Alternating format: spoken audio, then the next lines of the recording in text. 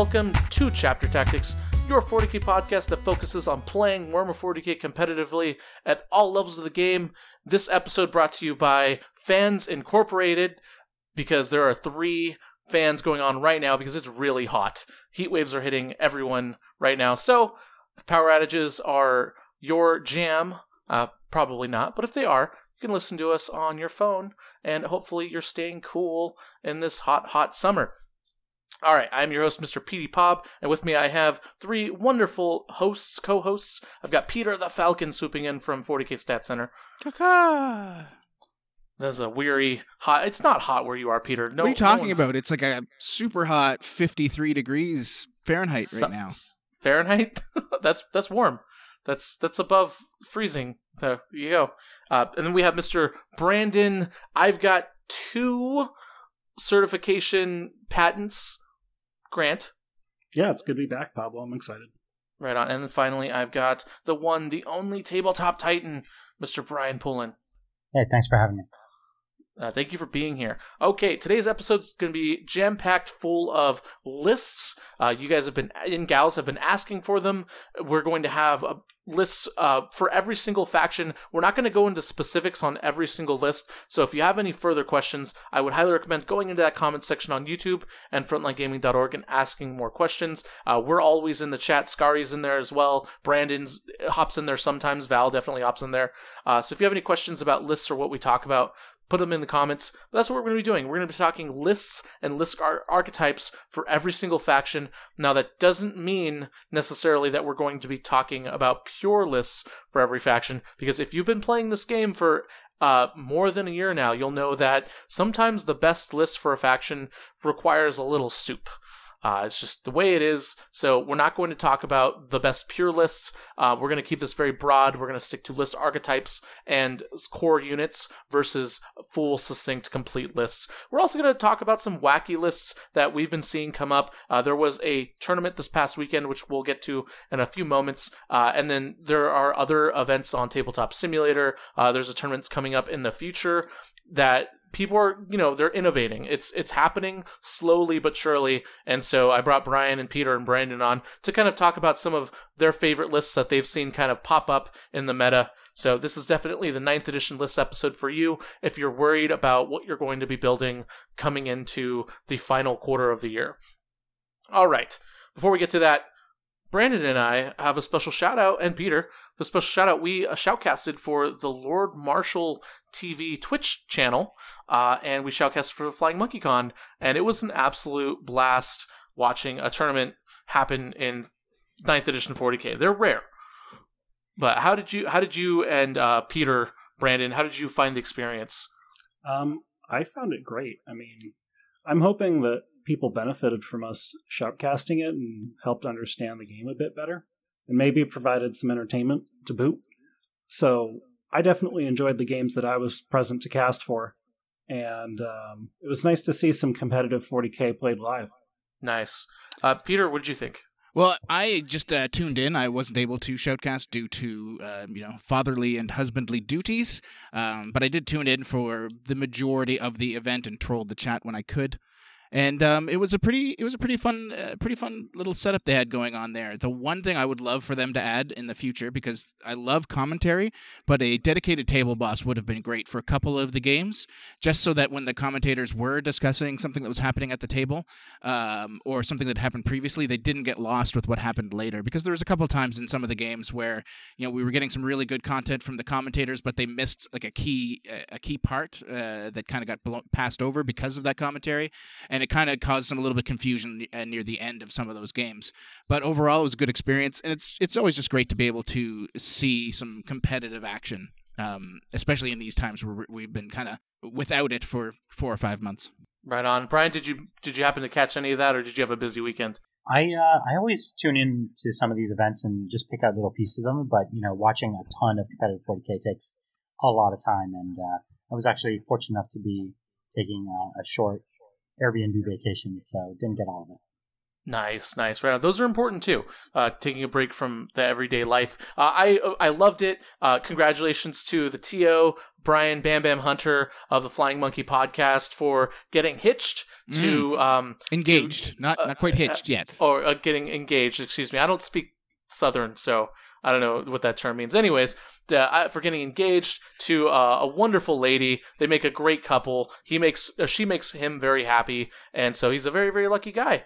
So congratulations to him, and also congratulations to the winner, who I just completely blanked on. Yes, Dan Sammons. Thank you. Anyways, Salamanders list 1. Speaking of salamanders, we're not going to be talking a lot of Space Marines this episode. We will briefly talk about them because they are a faction. This is vanilla Space Marines. We're going to talk about Space Wolves and all the other Space Marine factions. But next week's episode is going to be a really good episode, and it's going to be all about Space Marines. But I promise you, non-Space Marine players will love it. So there's a little hint there. So we're not going to talk a lot about Space Marines this episode. That is it. But Salamanders won. It was a Salamanders on Salamanders final, and it definitely showed me that Twitch Shoutcasting 40K is alive and well. Jason Horn continues to innovate and put out great content on Twitch on Lord Marshall TV, and I'm so excited to see where the competitive community is with tournaments and streaming after COVID is over and when we finally start hitting the ground running on tournaments. All right, so let's go ahead and jump into it. We're just going to go right down the list. We're going to start from the bottom of GW's faction list. So they put Space Marines and Imperium on the top. So we're going to start with the Xenos armies on the bottom. And let's start with Tyranids. So I all over the internet, I see Tyranid players complain about how their faction is unplayable, how they don't have a lot of play. And there are some players and some really, really good players, and me, who think that Tyranids actually have some play and some merit. So, open question, Brian, Brandon, Peter, what is a good core Tyranid list for you to build off of if you wanted to be competitive with Tyranids? So, I've got a few answers. I think that Tyranids as a whole kind of struggle to make a list that really pushes one cohesive strategy through all their models and still be good. So, for example, a unit of Hive Guard shooting twice with ignoring line of sight, ignoring cover, is really good, but only one unit can shoot twice, and there's only so many places on the board that units of Hive Guard can hide. Now, expect to see them in Tyranid armies, they're one of the better units, but again, you can't just spam Hive Guard and expect to win games. So maybe one, possibly 2 units of Hive Guard, depending on who you're playing. But at least one, I think, is a great choice for a Tyranid army. Same with, actually, surprisingly enough, Tyranid Warriors, I think, are one of the more viable Tyranid units, thanks to their Psychic Awakening book, giving them a damage reduction 1 CP ability. So I think that they're a pretty solid unit to move into the midfield, provide some reasonably decently tough synapse, especially in an edition where they seem to be handing out more wounds to Space Marines in the near future. So I expect that if we see units of Marines where they're all 2 wounds or more, I see more and more damage 2 weapons. So having a strat to reduce damage 2 to damage 1 is super good. Other than that, I mean, you can build around things like the Swarm Lord and double moving Gene Stealers still, but all of those are almost like you're just picking these 1 units that are good, and creating something that's cohesive out of that is the more challenging part. Now, it is nice that Tyranids also have access to deep striking natively troops choices like Rippers. So having Rippers be able to deep strike and perform... Actually, that's a good question. I didn't even look. Are Swarms allowed to do actions, or is it only infantry? It depends on the action. For the stealth actions, the back of the secondaries, those are infantry only. But for the most part, actions in the primary missions, for instance, and a lot of the other actions, those are all... So, for example, can they raise banners? Yes. Yeah, they should be able to. And can they deploy scanners? No, or I don't. Scramblers? Well, I think deploy scramblers is one of the stealth actions at the back. But it's still nice to be able to show up on a midfield objective with a tiny unit of swarms that's hard to see, especially if there's like a crate that they can hide behind, and just be like, well, I'm OBSEC, so get rid of these models or it's my objective. Yeah, So- that was kind of the basis for a couple of the very unique lists we were seeing super early before the FAQ dropped that kind of nerfed fortifications. There was a Sporosist list that I was talking to people about that I saw several players playing with at RTTs and or just practicing with at home. That was actually pretty devastating. It involved 2 Sporosists. Generally 40 to 50 Ripper Swarms and Biovores, Pyrovores, and some kind of HQ support in the back. And it was just this list that used the Sporocysts and their Biovores to spray the front lines in the midfield with spores to keep your opponent locked in place. With board control so that you can then deep strike all the Ripper Swarms, and then your opponent has to feed through 30, 40 of these swarms to get onto objectives. Against some armies, it was extremely difficult to play, but it was a very cute list. Unfortunately, with the nerf to fortification placement, where they have to have that 3-inch bubble around them, it's very risky to take a Sporocyst now. But it is a very unique playstyle, and you can still take advantage of it if you want to kind of skew in a different direction. Now, Brian, I understand that Tabletop Titans is having a special stream tournament happening this next weekend, where you and Adrian are playing all of the armies. Is that correct? Well, as you know, we're all in lockdown, so we've been looking to scratch that itch for playing more competitively. Because on our channel, we generally play a little more. Not in between friendly and competitive. So what we've decided to do is pick 8 armies and go single elimination where we're playing all the factions. So we're going to be doing that over 2 weeks starting this Saturday. It's going to be really great. So you can come check it out. We have our schedule of all the armies going up. Fortunately, Tyranids did not make the cut as one of the 8 armies. But hopefully we'll do it again and try it out. We have been playing Tyranids on the channel though.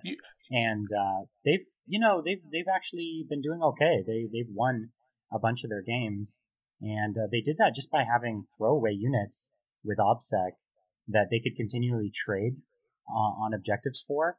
And I really want to second what Brandon said. This idea that you can't really just lean into 3 of any one thing. Like you can't just to go 3 Exocrines or 3 Hive Guard or even 3 Tyranid Warriors because you can't pop the strat on all of them all the time.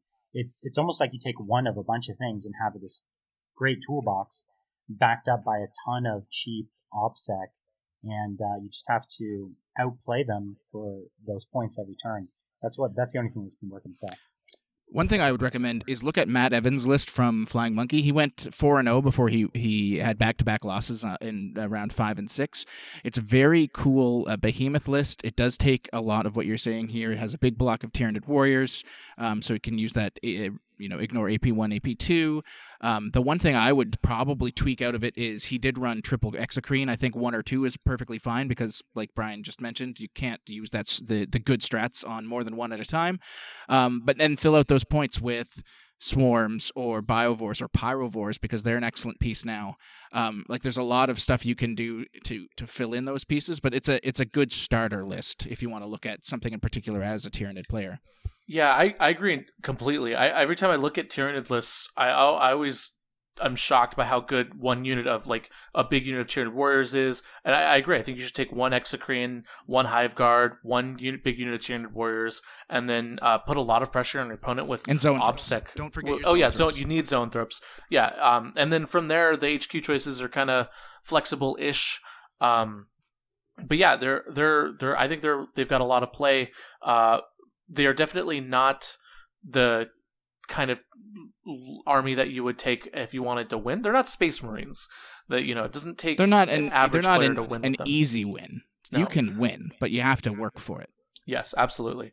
But moving on to the next faction, we don't have any people on this podcast, I think, that are any good at this faction. It's Tau. So I guess we'll start with Brian, whom I think has some experience with the faction. Yeah, the Tau's always been my favorite.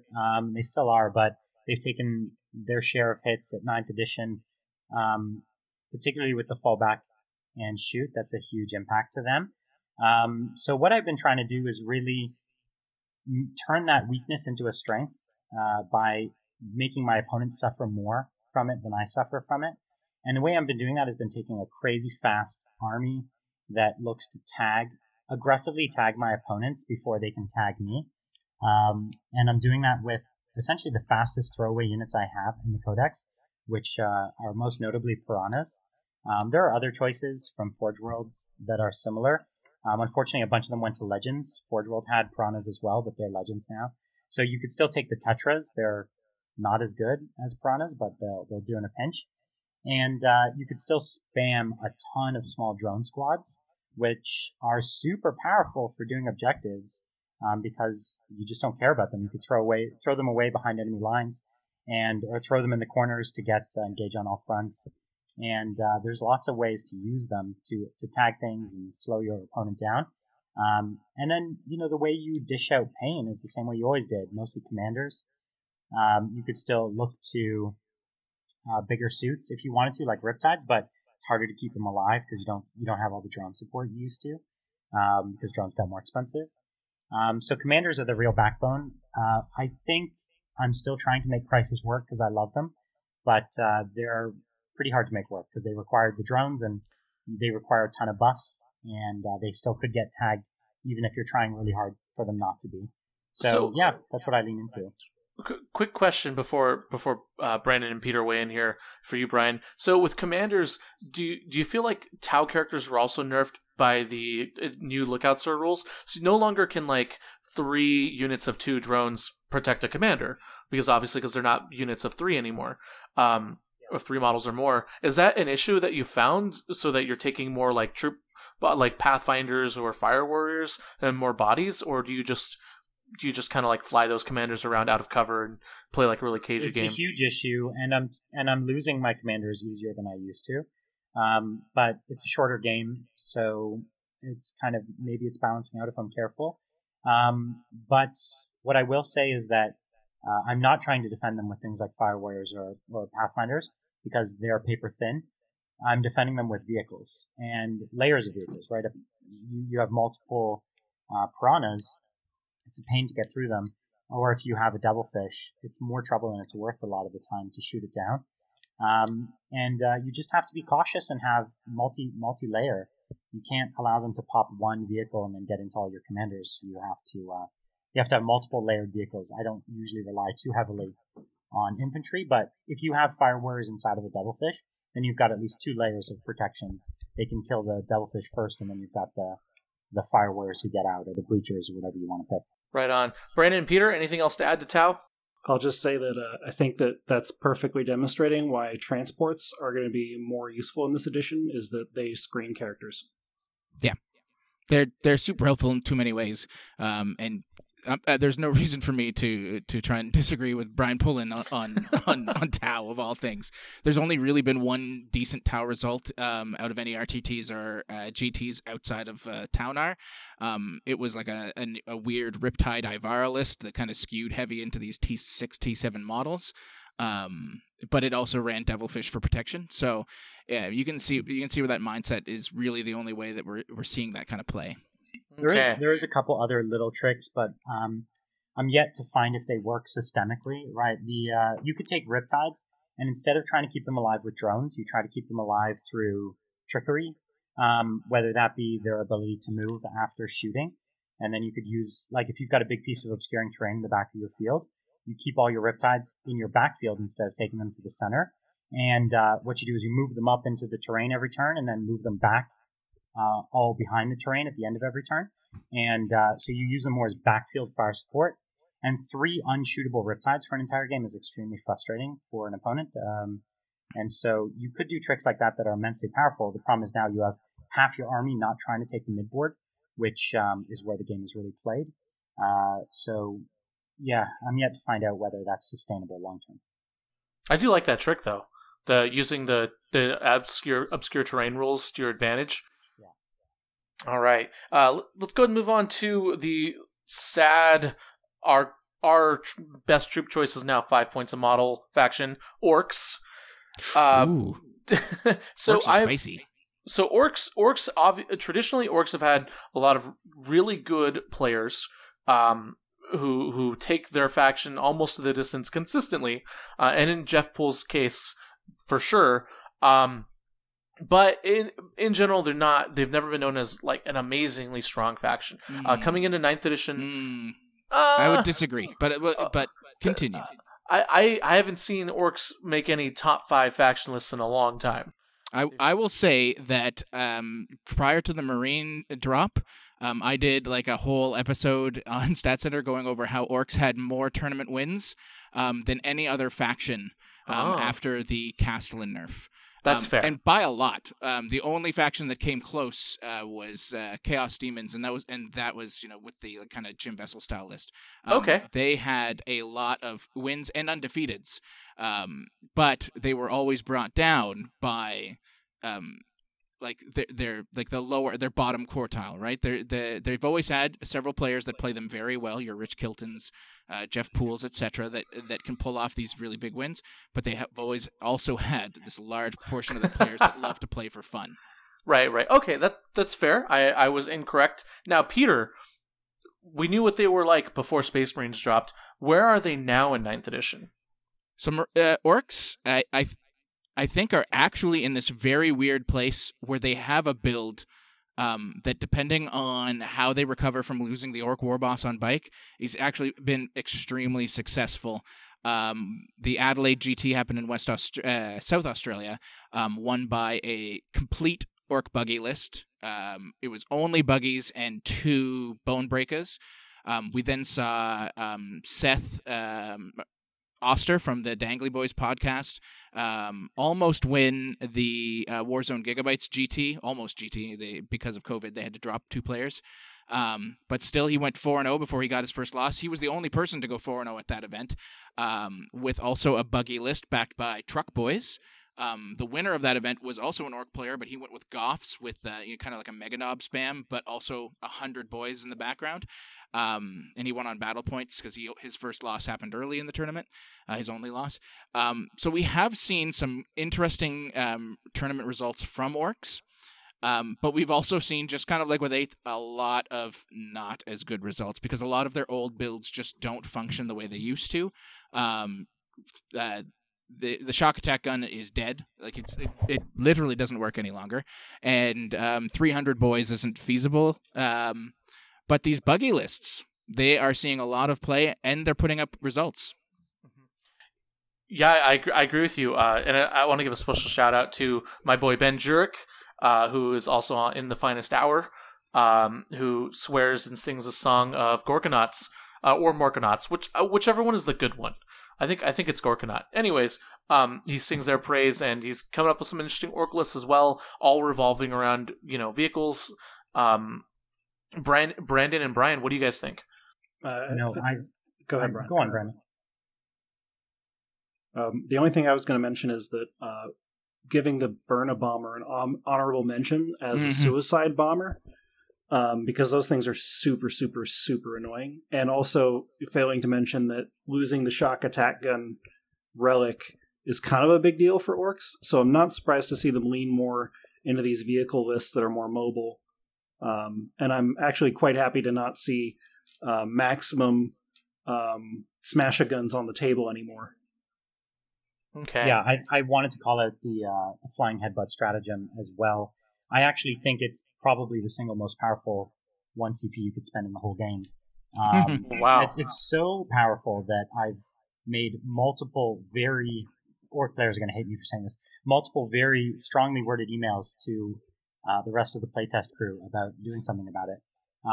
Because I've regularly seen that 1 CP do 40 plus mortal wounds. Yeah. Nothing for 1 CP should do 40 mortal wounds. That is outlandish, especially because you could do it 2 or 3 times in a row and just drop an army. And so that's really, really strong. Get it while it lasts. I don't know how long until that gets fact. But I do think that transports work well for this army, and I've definitely been seeing even just cheap trucks as a way to consistently get your points. And I've actually still seen that the smash-a-guns can work pretty well, especially as people start bringing up some kind of cheap vehicles and weak vehicles. I've seen that they can still be pretty valuable. And they, in many ways, I've even seen the blast that they have on them. sometimes really pay off against certain targets and really help give them even a little more efficiency than they've had already. So those have worked. Smasher Guns are a really good answer to Custodes, and Custodes are currently the most popular faction in tournament play for the 5 or 6 events we've had, plus RTTs. So they're not a bad choice in any orc list. I mean, they're also good at killing Primaris equivalent Marines too, so Smasher Guns are solid. Okay, all right, right on. Let's go ahead and move on to the next faction in here, and that is going to be Necrons. So Necrons they're still the weird faction, because half of their range is still out of stock. They are supposed to get a Codex drop, but if you were to play Necrons right now, what would you want to bring? What do you like? What are some units and list archetypes that you think give them some teeth? I've been playing a lot of Necrons, actually. I've been collecting a lot of them because I knew they were going to be one of the key armies in 9th edition, so I started a big collection. And Scarabs have really we're seeing this trend towards these cheap swarms continue. They're really great at move blocking and getting up the board really quick. I've been loving my Scarabs, but even just my plain Necron warriors, I've actually been finding that reanimation protocols on them is way better than it's ever been. The innate reroll 1s on them, stacked with the ability to get more pluses. I had a unit of 20 go down to 1 man and go all the way back up to 20 on the very next turn. And it doesn't happen often, but if you're really clever about using obscuring terrain to keep, a third of your unit outside of line of sight, then they often can't kill them down to the last man. And you can really reliably bring a lot of Necrons back now when you didn't used to be able to. So that has been really, really fun and exciting for me. I'm surprised, Brian, you didn't mention the Doom Scythe strat. Well, yeah. I don't love that. I don't love it for a lot of reasons. Mostly, I have too many scarred memories of it being used against me as a Tau player. So I almost don't want to subject others to it because it's been the bane of my existence so many times. But also, it's kind of it's an all-in strategy, and I don't really like those tactics. I like things that you can. Are a little easier to pull off. They don't require you going first. They don't require you keeping a single unit safe, and that one does. Yeah, from a game design perspective, I agree with you, Brian. From a game design perspective, I also don't like that you can't interact with it as an opponent. It's just something that you just kind of, I guess you could not spread out, not keep your units all together, but there's really not much interacting with it. Your opponent basically just picks the best spot that where they can maximize the mortal wounds, and it happens. The other thing I'll say that I really like about Necrons in the new edition is Destroyers. First of all, they have the infantry keyword, so they benefit from terrain, which is amazing. Wait, they have the infantry Destroyers?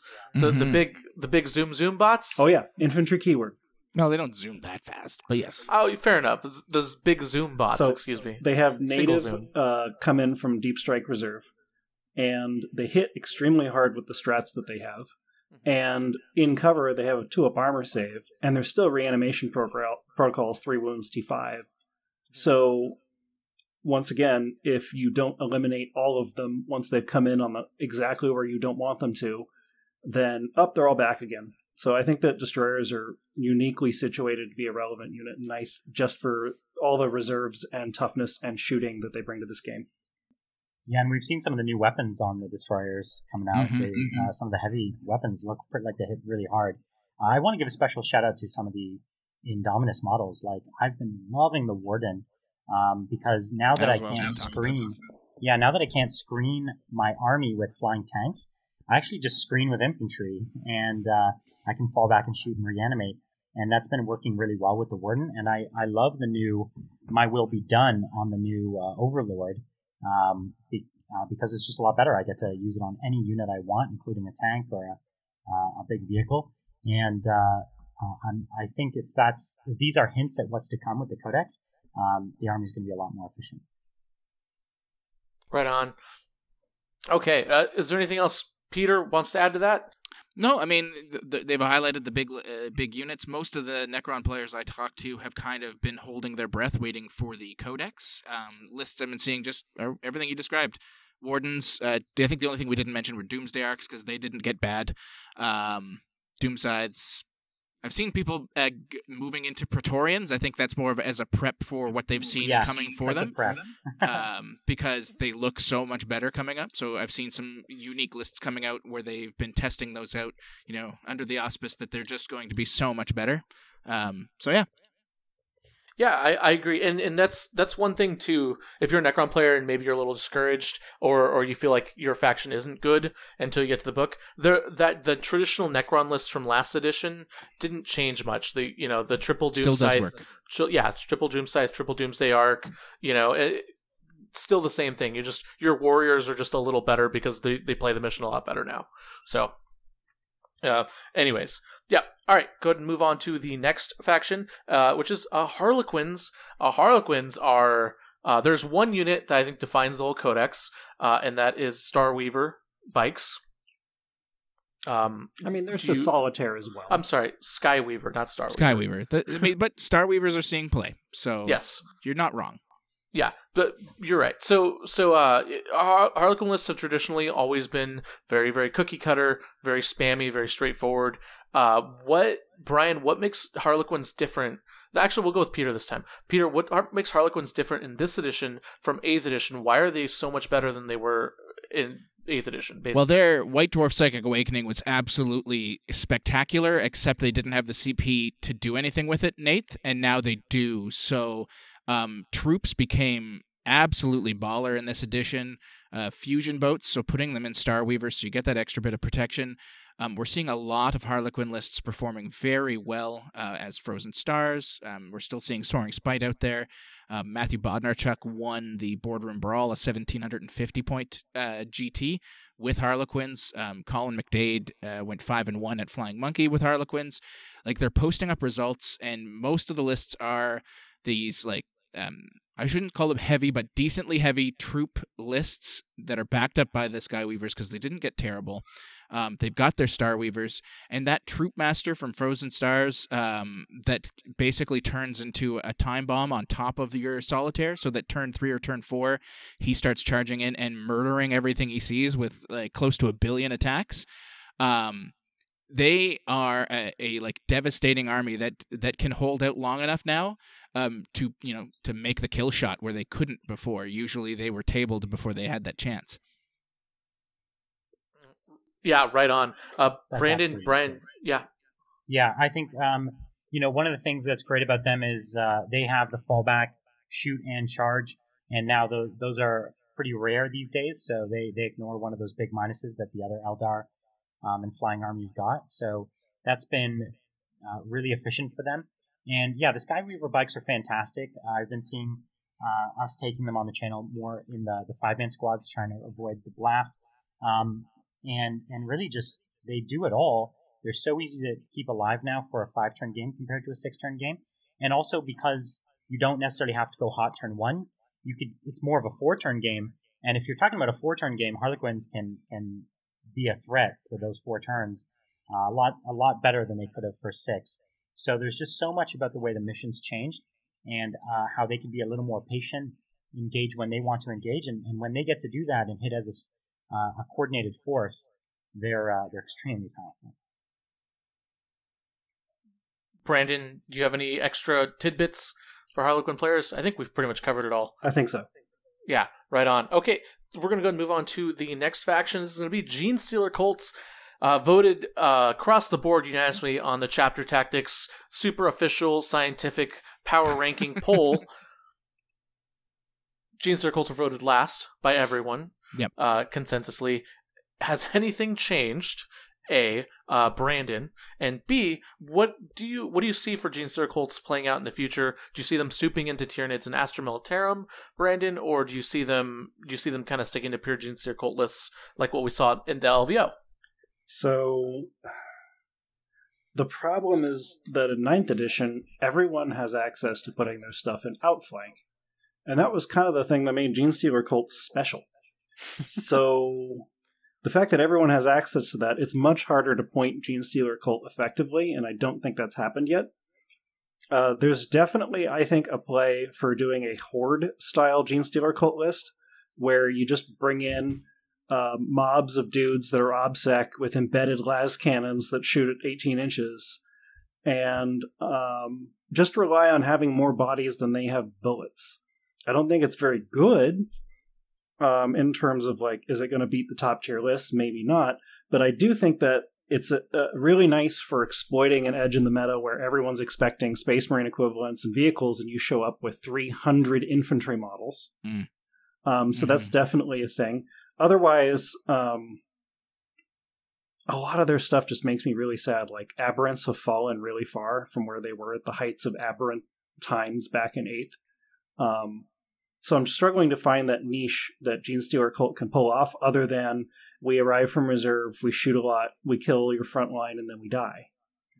Yeah, now, before Peter and Brian jump in, it does feel to me very much like the Genestealer Cult army that you want to play depends entirely on what direction the meta shifts.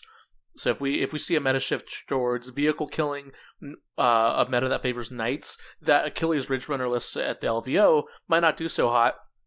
However, if we see, the opposite, it might not do so hot, but a Horde list will do really well. Depending on how many blast templates people go. If they go the opposite direction, Hordes are bad. The Achilles Ridge Runner list looks okay. So that's kind of where I'm at with Genestealer Cult in terms of evaluating them. Brian and Peter, do you have anything more to add to this? Brian, you go first.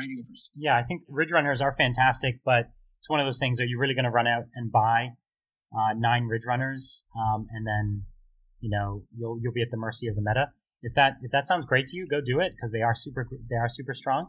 But you're going to find matchups where someone can just pop these light vehicles. And especially when you compare them to the Space Marine vehicles that are coming out that are similar, the bikes.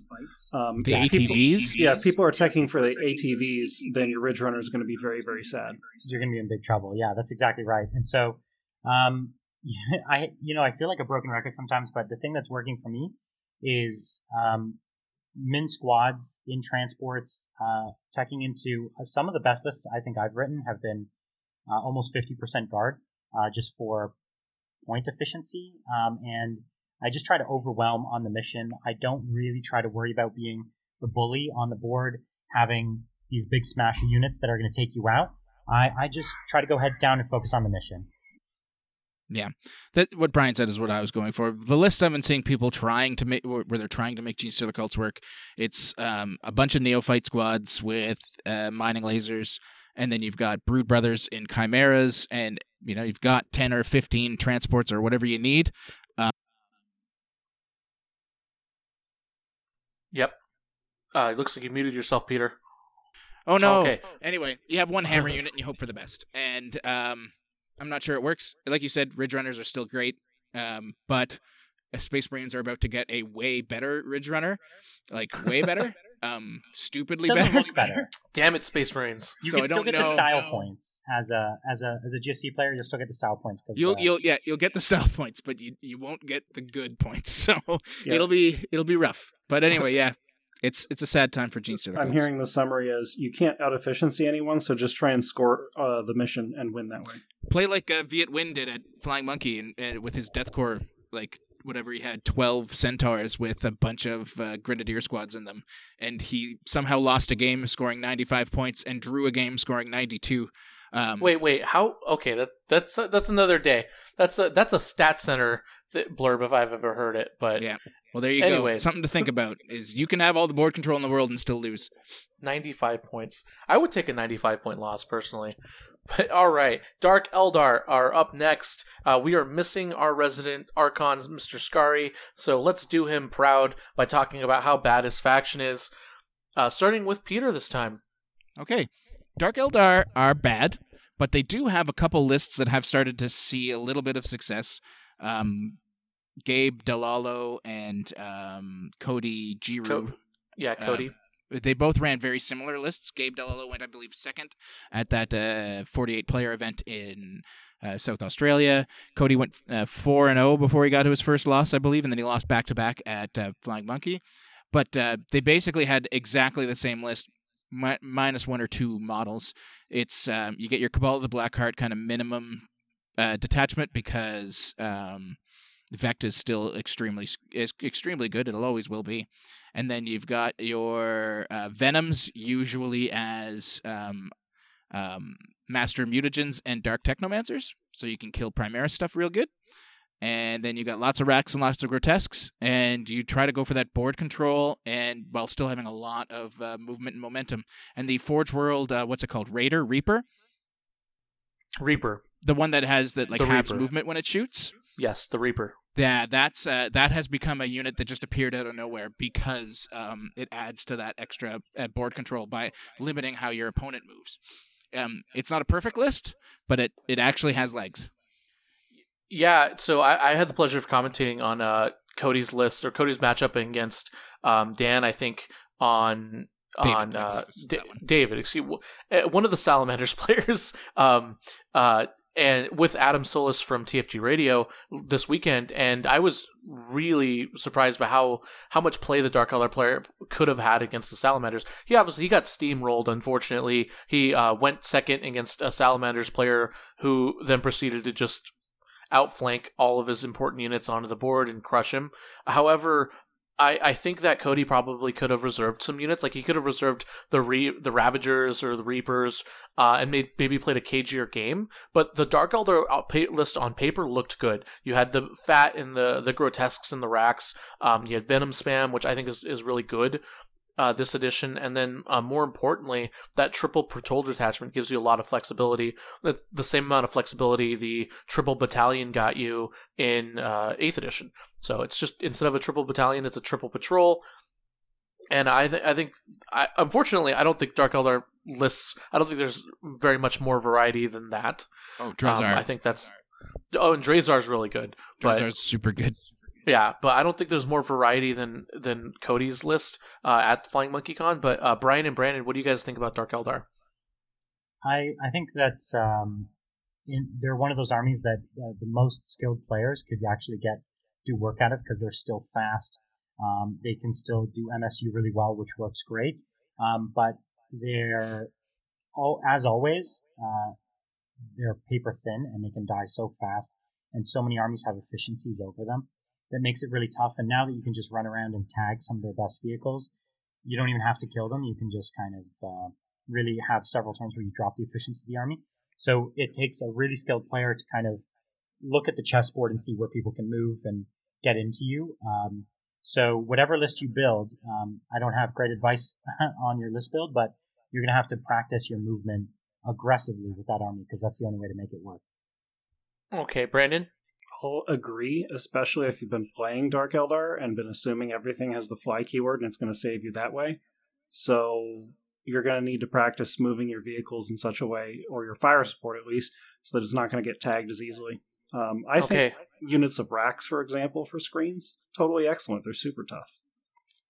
Okay, right on. So we're running out of time here, so we're going to start picking up the pace a little bit on these factions, starting with Craftworld Eldar. Whoever's the strongest opinion, go. Wave Serpents, take them.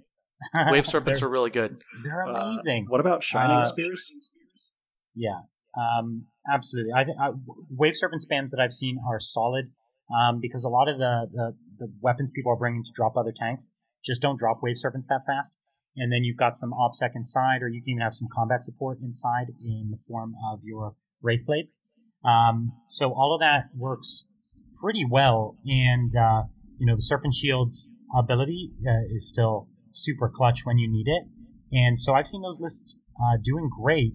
The problem is, of course, the Serpents can still get tagged. And if you have expensive guns on them, which is sometimes the way to go with them, I think these days, that can take a lot of getting used to as well. Yeah, I agree. Wave Serpent spam on paper looks like some of the best Eldar lists. Peter? Yeah, no, Wave Serpents, 2 or 3, maybe even 4, excellent. Nick Notavati was practicing with a Dire Avenger spam list that seemed to have some legs, but it had some really bad matchups with Asserman. I'm really into these lists I'm seeing with Warwalkers and Wraithlords, because Wraithlords are still so efficient for how tough a body they are, and Warwalkers, they shoot a lot of missiles for their points. So like they're all these really efficient, very fast moving units that can actually take a hit. So I'm interested to see where those go. A really good podcast to listen to for this because there were so many differing views. Best in Faction has kind of been doing these faction focuses, and I liked the Eldar one probably the most because it's 4 top players, talking about Eldar, and they all have like very divergent views on how they think it should be played in 9th. So you get a lot of good information out of that. It's not a lot of the normal, like, yeah, what you said is right. It's like 4 guys that are like, no, you're wrong. This unit is actually amazing. So I think you get a lot out of that, hearing like these different viewpoints on how to play the list. I'm really into the War Walkers, Wraith Lords, and then backed up by the like Wave Serpent support, but who knows? We haven't seen too many good results out of Eldar yet. Okay, the next faction up on the docket is the first Chaos faction, Thousand Sons. Thousand Sons are they? Where do they stand? Well, they don't have 2 wounds yet, so That's true. When they get that, I think we can make a very different argument. But at the moment, it feels like they just are too expensive, and they don't get quite the board control they need to make it work. But if I'm trying to make them work, and I love this faction, the Terminators are the standout unit for me. Mm-hmm. With their strat support, they're so tough, and they can actually dish it out in every phase of the game. So that is absolutely my go-to unit that I do the most work with. Right on. Yeah. What about Magnus? Is he the worst Primarch now? Is he Mortarion Gilman beat out old Maggie? I don't know. I still think that Magnus in the right hands is super brutal because nobody can spam smites anymore. The Brotherhood of Psychers rule is gone, except that Magnus's smites are incredible amounts of damage per smite. So I feel like he's keeping that mortal wounds efficiency that you would have lost if you just took 3 other Psychers. And on top of that, I think he's a super good model to throw buffs on, so he can get that 3++, he can be -1 to hit, and then he can warp time himself backwards. So, especially with obscuring terrain, he can get into some really nasty, threatening situations where you can't really retaliate against him, except that whatever you throw forward that's tough, he's going to smite it off the board. Especially with his targeted smite abilities, where he picks the unit that takes the mortals. I thought he didn't benefit from the obscuring terrain. Yeah, he doesn't. He has too many wounds. Oh, excellent. Well, in that case, But- he's not going to be able to get out of line of sight, but he is going to be able to move 16 range. plus inches with a warp time. So he's going to be pretty safe if that goes off. If you ever watch TJ Lanigan play him in 8th, when he was running him in a list, that's exactly what he'd do. He'd move him up and then warp time him back like repeatedly to get the most use out of him. For Thousand Sons, I think right now, at least until we see them bump those wounds up, there's still going to be that extra detachment you run in your Chaos Soup because Ahriman is still fantastic. They have the best targeted smites in the game. Their psychic sport's just off the charts, and you can always fill it out because rubrics aren't terrible. So if you want to take a battalion, you can go that way. Or like Mark Perry ran a battalion with Zangors because you can get them in pretty cheap, so they can hold board. They do well in that regard, and they can kill characters sometimes when your opponent isn't ready for it because they do get bonuses to that. So like Thousand Sons as a mono faction I don't think where they need to be, but like in any Chaos Soup you always want them because of that they're so powerful psychically. Right on. Let's go on to Death Guard. I was kind of disappointed by Death Guard's performance so far to date in 9th edition. A lot of people had high hopes for him. I expected like a competitor to Space Marines, which isn't necessarily what we got. But Peter, you sound like you have some opinions there. Go to what's good about Death Guard right now. So we have seen some good results out of Death Guard. Not at Flying Monkey. I believe there was only 1 5-1 Death Guard at Flying Monkey, but they also only had like 4 players. So it wasn't like there was a ton of people there showing up to show their worth. We've seen Alex Petford get 2nd place with the Death Guard list at the Vanguard Super Series. We've seen some other results out of Death Guard. The Chaos Spawn getting that 5+ Feel No Pain. They're so efficient. Nurgling spam, which is more of a Chaos Demons thing, but Death Guard can take them too. Absolutely brutal for anybody. I think Death Guard are still in a very good place if the right person is playing with them. They just haven't shown up to a tournament yet, other than Petford, because we're so lacking in them. I mean, the Plague Marine bomb is still terrifying. You can take 2 squads of Plague Marines and Rhinos, and one of them's going to make it where it needs to go, and then that's a lot of mortal wounds on the thing you like the most in the world. Yeah, I've been really loving the Death Guard, and I think they're by far the strongest Chaos that there is right now. And one of the challenges with them, if you're playing, let's say, the big space marine blobs, like the Poxmongers or whatever, going for efficiency there, is they have so many buffing characters that are required, and that means that they just can't put their presence everywhere. They can usually only go to this one side of the board, and then you can play around them because they're slow. They don't have a lot of range.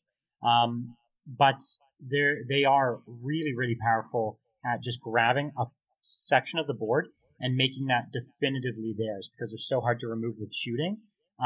Whether you've got the Terminators or the Plague Marines, they're so hard to remove with shooting. And often they're unchargeable because the Biologus Putrefier makes them fight first, which is all of a sudden, in my opinion, like the most powerful aura on any character in the game almost. Is you've just got that 7-inch or 9-inch, whatever it is, fight last. It's so strong, and it just means that so many assault armies can't do anything, because as soon as they run into a 10-man or 20-man Plague Marine or 10-man Terminator squad, no one can survive that. No. And once Plague Marines go up to 2 wounds, I really hope they get like a really big point increase, because if you start doing the math on what it takes to kill a 10-man squad of Plague Marines with 2 wounds, if they want to pop their like 2 feel no pain strats, it gets really ridiculous. Like 20 Gene Stealers fully buffed kill like 1.5 Plague Marines. Yeah, I was about to say that too. So like it's the equivalent of giving them a 3+ invulnerable save, right? So it gets pretty brutal. They are already in a really good place. Like Brian said, their negative right now is definitely their speed.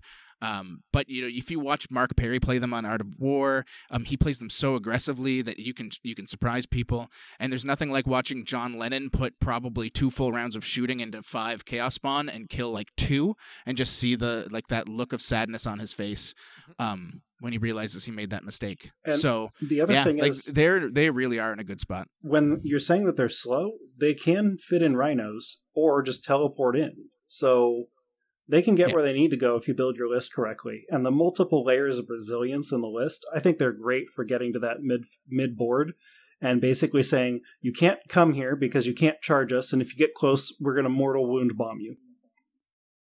This episode is brought to you by HP Instant Ink. No one is reading your mind, but HP Instant Ink knows when your printer is running low and sends you new cartridges, so you never have to think about ink. Save up to 50%. You'll pay less than $5 a month for ink and never run out again. Find out if your printer is eligible and enroll today at hpinstantink.com. Conditions apply. For details, visit hp.com/instantink Spotify. That's exactly it. Their speed used to be a problem, but now they only need to get mid-board, which they can do almost first turn. But it does mean that if they're in the wrong position on the board, it's hard for them to get to the other half of the board and fix their mistakes. Yeah, but they're resilient enough that it takes a while for that mistake to be a problem. All right, so let's go and move on to the next faction, Chaos Space Marines. Are Disco Lords still good? What's the Chaos Space Marine list? Is it just a soupy version of Chaos, or are they in a really bad spot? I like Noise Marines. I think Noise Marines are really powerful right now. I also think Obliterators are pretty strong. Because they shoot just as well as they used to, but they have, in my opinion, better targets to often go for these days. And they also, on a smaller board, their threat range is pretty good. I've been liking running them as Alpha Legion and making them untargetable because they have a cool strat to do that, and that can work pretty well when you have a super powerful unit like that can't be taken back. Now, what do you guys say to the Chaos Space Marine players who think that they're one of the worst factions now that the GW announced that we're no longer allowed to use the Vigilist attachments? They're totally fine. I mean, Chaos has enough units that are solid without those books. Like, even Possessed. Like, nobody's taking a Possessed star and trying to overbuff it now, but still, 9 Possessed and a Rhino are still devastating. One, because that Rhino doesn't necessarily need to move and advance across the table to be useful, because people have to come to the objectives in order to win the game.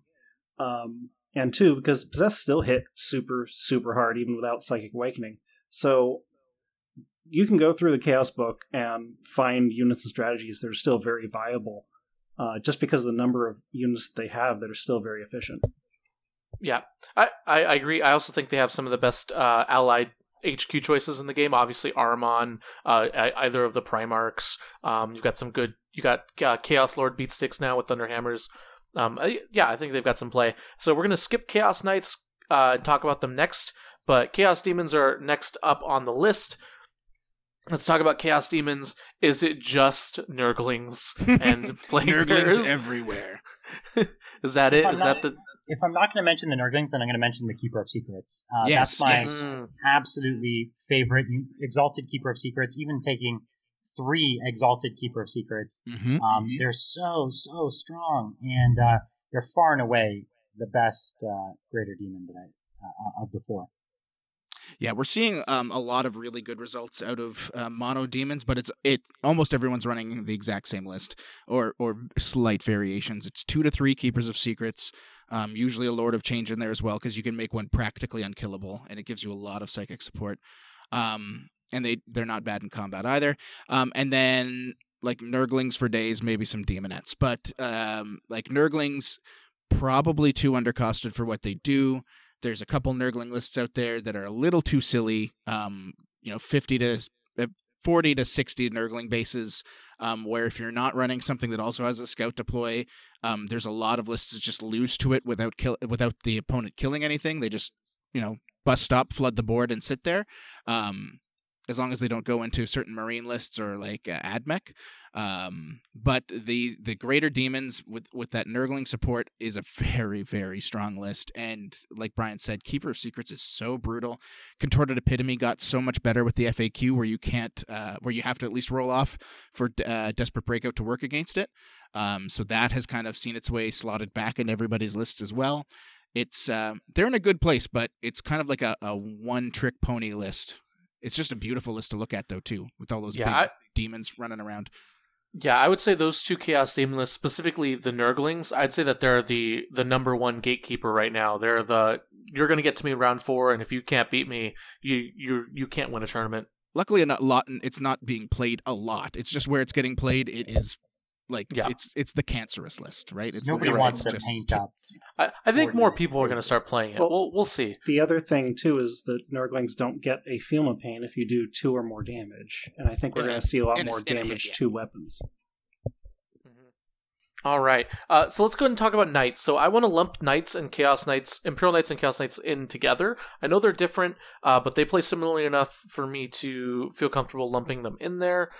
So where do Knights stand? I know for a fact the pure Knight list is not a good list. It's even if the meta shifts in a direction for Knights to be very good, even then the pure Knight list isn't like a top list. It's like a good gatekeeper list at that point. So that's the ceiling for the pure Knight list. So instead of focusing on that, I want to focus on who good allies are for Knights and what are some potential lists you see going down the road for Imperium lists or Chaos lists that want to ally in a Knight.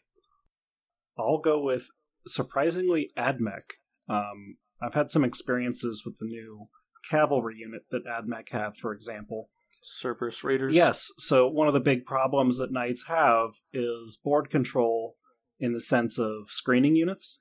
And I think AdMech is actually very solid for screening now with scouting. And if you're taking a Mechanicus list that's pure, you can take some of those Imperial Knights under the Mechanicus banner.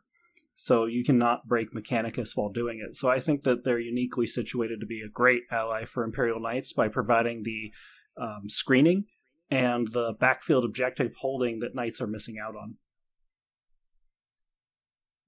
Yeah, AdMech is absolutely my favorite partner as well. It's so thematic, and there are even a few extra abilities like giving them canticles from time to time, which can be really useful when you need it. And AdMech's a very powerful faction. I think you can watch the meta and find out if Knights are going to work, right? If you've got a ton of vehicles that you want to pop, maybe you find that some of these really good tank killing Knights, whether that be thermal cannons or even the Castellan, could make a comeback. My fun pick is I'm actually really enjoying the Valiant right now. I think it's really cool and a lot of fun. I don't know if it's your strongest pick, but I love the Valiant. It's a great model to put on the board. You'll have fun with it.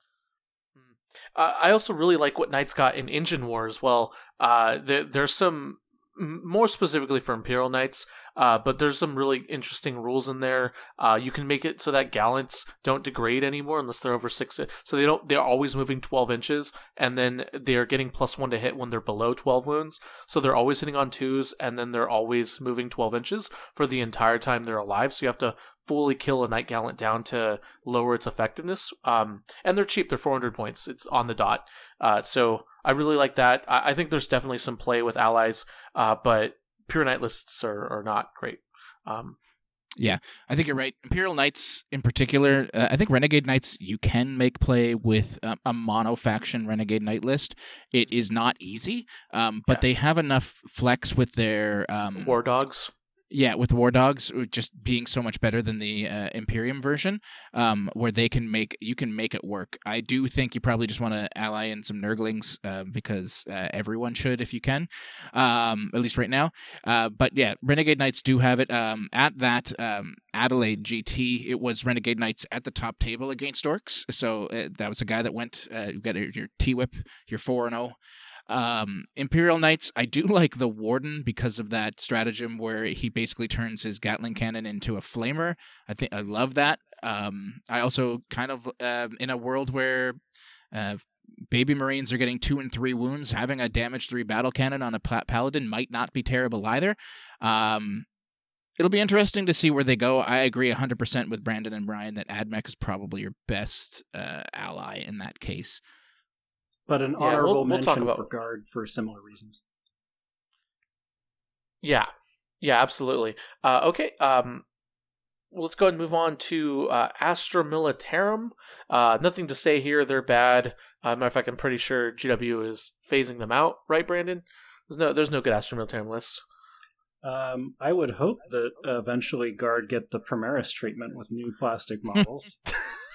And 2 wounds each? No, none of that. They're still ordinary humans. They're going to become Conscripts regular with 2 Space wounds? Marines, Brandon. That's the Primaris. So, anyways. Disadvantage Go of ahead. Guard right now is the lack of good scouting compared to other armies. I mean, yes, you can bring Scout Sentinels, but they're almost too easy to tie up in melee now. Like, it's harder to tie up things in melee now because bigger units have harsher coherency restrictions. But a single Scout Sentinel is just begging to be surrounded and tied up so you can't fall back except by using 2 CP, and then you're just shooting yourself in the foot in the early game. So for Guard, I see the 3 big bread and butter units are either loads of heavy flamers or Bulgrins, or both, to deal with melee threats, because if people are giving your vehicles a gentle tap, you don't want them to stop shooting. So I'm thinking that... vehicles that do well when they're being tied up by chaff, like Taurox Primes and Hellhounds, are probably going to make a comeback. Chimeras with double heavy flamer, thanks to the new 12-inch range, I think are going to make a comeback, particularly with Talarn, where they can advance and still shoot their weapons. And then Demolisher Tank Commanders. You are going to see a lot of Demolisher Tank Commanders, in my opinion, because it's one of the best damage-dealing options that Guard have. And finally, honorable mention to Manticores with full payload with a Hunter-Killer Missile, because it makes a Hunter-Killer Missile do a flat 6 damage instead of rolling for it. So I think they have plenty of firepower. They're just going to need to figure out screening in this new edition to be effective, and they're still going to struggle more than most in controlling midfield objectives when going second into armies like Nurglings or other things that can scout and just cover the board and bodies turn 1. That's good. Brian and Peter. He nailed it. Yeah. That's all I got. Yeah. Fair enough. Brandon should just solo the show from here forward. Fair enough. Adeptus Mechanicus are up next. This is probably, I think, one of the top 3 hottest armies in 9th edition right now. They just look so cool. The models are great. Their rules are unique. They feel very fresh right now. What are some kind of units to look out for if you're new to AdMech or if you're new to playing against AdMech that you think everyone should watch out for? And what's the best AdMech list you've seen so far? This is open to anyone who wants to take it away. I just played an AdMech list that was pretty great. It had the Dune Striders with the Icarus arrays, and everything was Mars, so of course it was a cast of characters, including Call himself. some Electro Priest units, melee and shooting, and the new cavalry units, plus some other support. So first of all, the Electro Priests with their shooting attacks and the Mars stratagem can do something like 10 mortal wounds with the shooting before rolling for damage. So you get full call rerolls on hits, you get bonus hits. If you're in the right canticle, then you get even more bonuses to your shooting. And the strat you use for 2 CP is 6s to wound or mortals. So when you're shooting 30 times with a unit with full rerolls, you get plenty of hits. And if you get lucky on those rolls, that is a lot of mortal wounds for 2 CP from 12 inches away. And they can start in a transport, which, well, they can go in, for example, a deep striking termite. Or they can come out of the Dune Striders or whatever those transports are, the hovercrafts. So I think that they're going to be a really solid army for doing early midfield board control with their scouting cavalry that can fall back for 1 CP 12 inches when you charge it before you do your charge move. Combined with the mortal wounds that Mars can put out on these high number of shots or number of hits attacks, especially paired with Call. So they've got the damage and they've got the board control to be especially relevant in this edition. I absolutely agree. AdMech is, at this point, probably my largest collection, and I'm super excited that everything in that range got better between Engine War and 9th edition. And I've been really loving my Iron Striders, particularly with autocannons. They're so fast, they move and shoot, and they can go from being hidden to just in the right position and shooting, and they hit so aggressively, like they can almost always hit on 2s, and their autocannons go to strength 8 with Mars, and which is crazy given how many shots they have and the fact that they almost always hit. So I love them. They can die pretty easily and they'll give up secondaries, but they're fast. You can keep them safe. So I think that's, for output, one of my favorite. The other one that's an obvious output unit is the Castellan robots. They used to have just so many weaknesses that there were drawbacks. Now, if you keep them in their Aegis protocol, they'll just keep moving around the board. You don't really need to worry about double shooting, except for this maybe one turn where you have them in the position you want them to be in. But they're pretty fast, right? They move 8. They can come up, stay safe, come up, get into position. They're super durable, and they'll just keep shooting you no matter what you do, right? They'll shoot and shoot. You'll touch them. They'll keep shooting you, and they have the volume of shots that if you tag them with something, it'll only take half the unit to blow up the thing that's tagging them, and the other half can still speculatively shoot at it something else. So I've been loving the Castellan robots as well. One unit you haven't brought up, and maybe I missed it, is the Bomber. The Bomber is absolutely ridiculous with that ability to pivot mid-move. You can easily go in, drop bombs with 2 of them, or 3 if you wanted to go that route, and then get out in the same movement over and over again. It puts out so much damage with those mortals. Really good at cleaning up stuff that the rest of the army may struggle with, because like Brian mentioned, like the Iron Strider Ballistari are fantastic. They're only AP 1 though, so there's certain units that just don't care. But when you're flying over willy-nilly, dropping mortals on top of that, on top of all the Mars benefits you can get with mortals, they're an excellent unit. Raiders already mentioned. Mitch Pelham has been developing some kind of mixed lists using AdMech, and he's all in on Skystalkers, running like 30 of them. He thinks is the greatest thing in the world. They have a ton of shots, and they can lock units up in combat, so there's definitely some benefit there, especially with their speed. I think, AdMech are in a great spot. The interesting thing will be when we start actually seeing results out of them, because I think there was a kind of expectation that they would come out of the gate as kind of like the quote-unquote S-tier army, but the points increases, I think, threw some people off. We're still seeing people like Richard Siegler building AdMech to run. They definitely have play. I'm just waiting for those results to start coming in, if and when they do. Yeah, AdMech are great. I don't want to add any more to this. I just feel like AdMech don't have any bad units. Oh, they do. Models. I mean, if Ruststalkers you're right. good. Ruststalkers, yeah. Sicarians aren't. I've seen people play Sicarians. Well, anyways, that's besides the point. They have. I feels like they have more good units than bad units, and I'm with you, Peter. I can't wait to see what the AdMech list is, or it's probably going to be 2 or 3 different styles of variations of lists. But you really can't go wrong with any of the units we mentioned so far. All right, let's go and move on to the next one. This is Adeptus Custodes. We have we have an Adeptus Custodes player in the house. He isn't very good. You have two. We have two. You're right. We have one who's better than the other. But anyways, what do you guys see out of Custodes in 9th edition so far?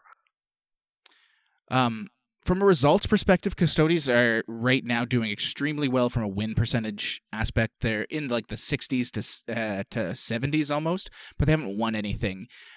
They look a lot like Imperial Knights did after their first FAQ, where they were this low to mid-table destroyer of worlds, but they always met their kryptonite by the end of a tournament. You could occasionally get a GT win out of them. You'd have people like Junior or Fleahy that could play them to like the finals at a major or super major, but they always seem to be a little bit short.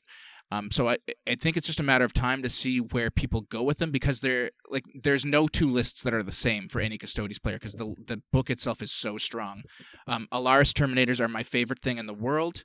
I love them absolutely to death. I think every list should have 6, but if you don't run 6, I also don't think you're wrong, because the book is so strong. I'm really leaning into Agamatus Custodes because of the Space Marine threat. The only problem with them is they're $1 million per bike, because Forge World. But like, they do so much work at flat 3 damage, strength 6 AP 3 against a lot of the things that I don't like seeing on the board. Yeah, like Custodes in general, and I'll let Brian talk about them more because he's an actual better player than I am, but Custodes are just so good right now. We just need to find a list that can deal with like all comers efficiently.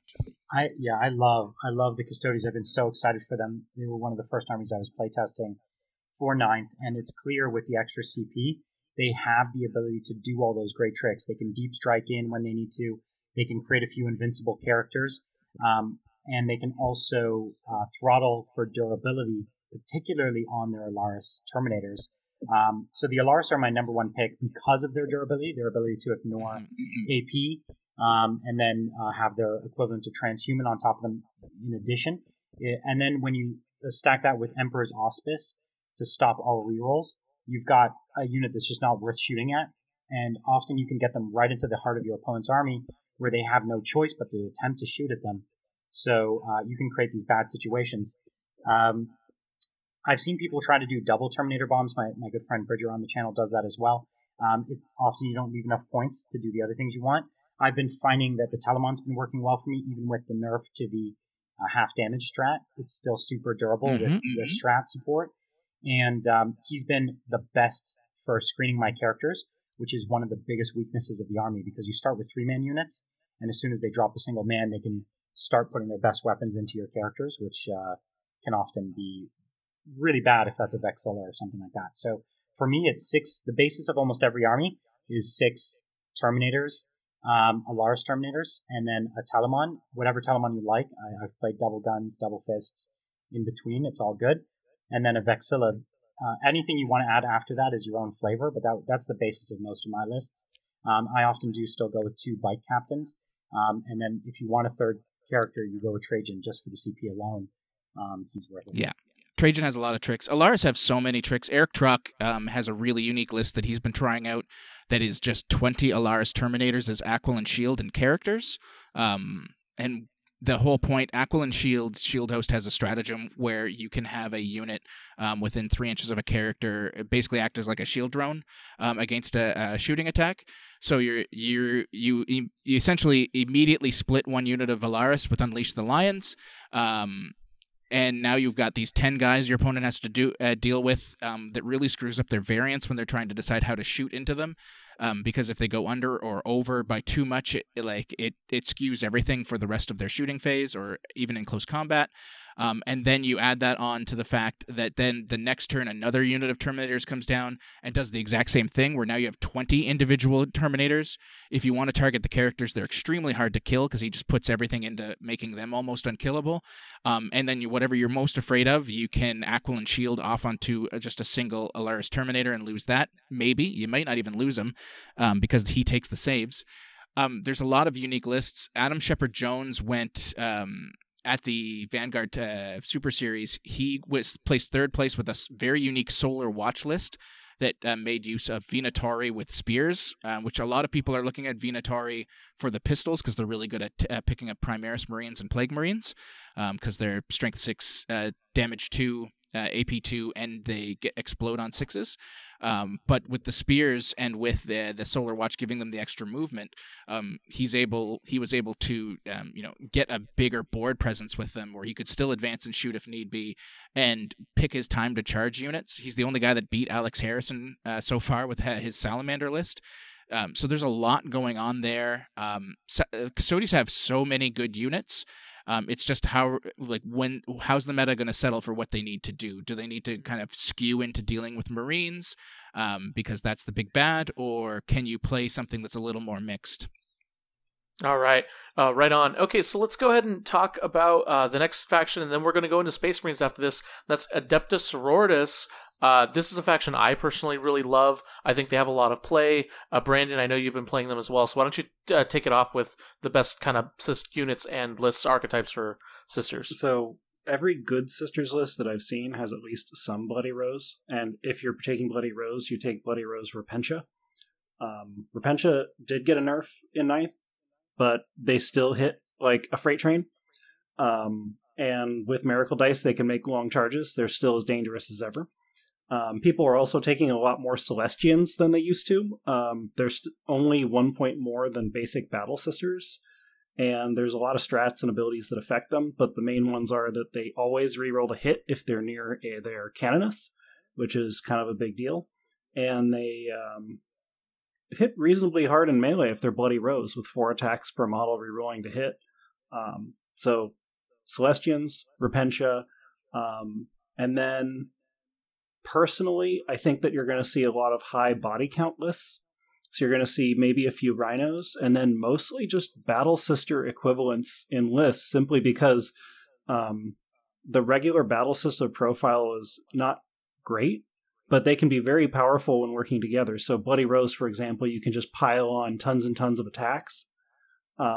So you can bring in your AP1 pistols with Seraphim, which, while they got a points hike, I think there's still going to be a sprinkling of them.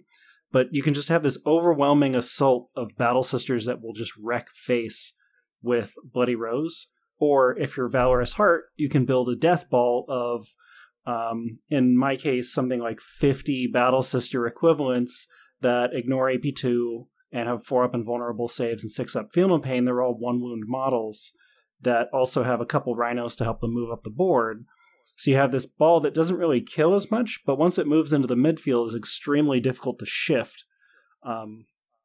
So that's kind of where I see Sisters right now, is you either go full Bloody Rose and go very aggressive and try to punch people off the board very quickly and control the board, or you go more of a mix with some Valorous Heart to hold the midfield, and you use the Bloody Rose elements more as a countercharge to support your shooting elements.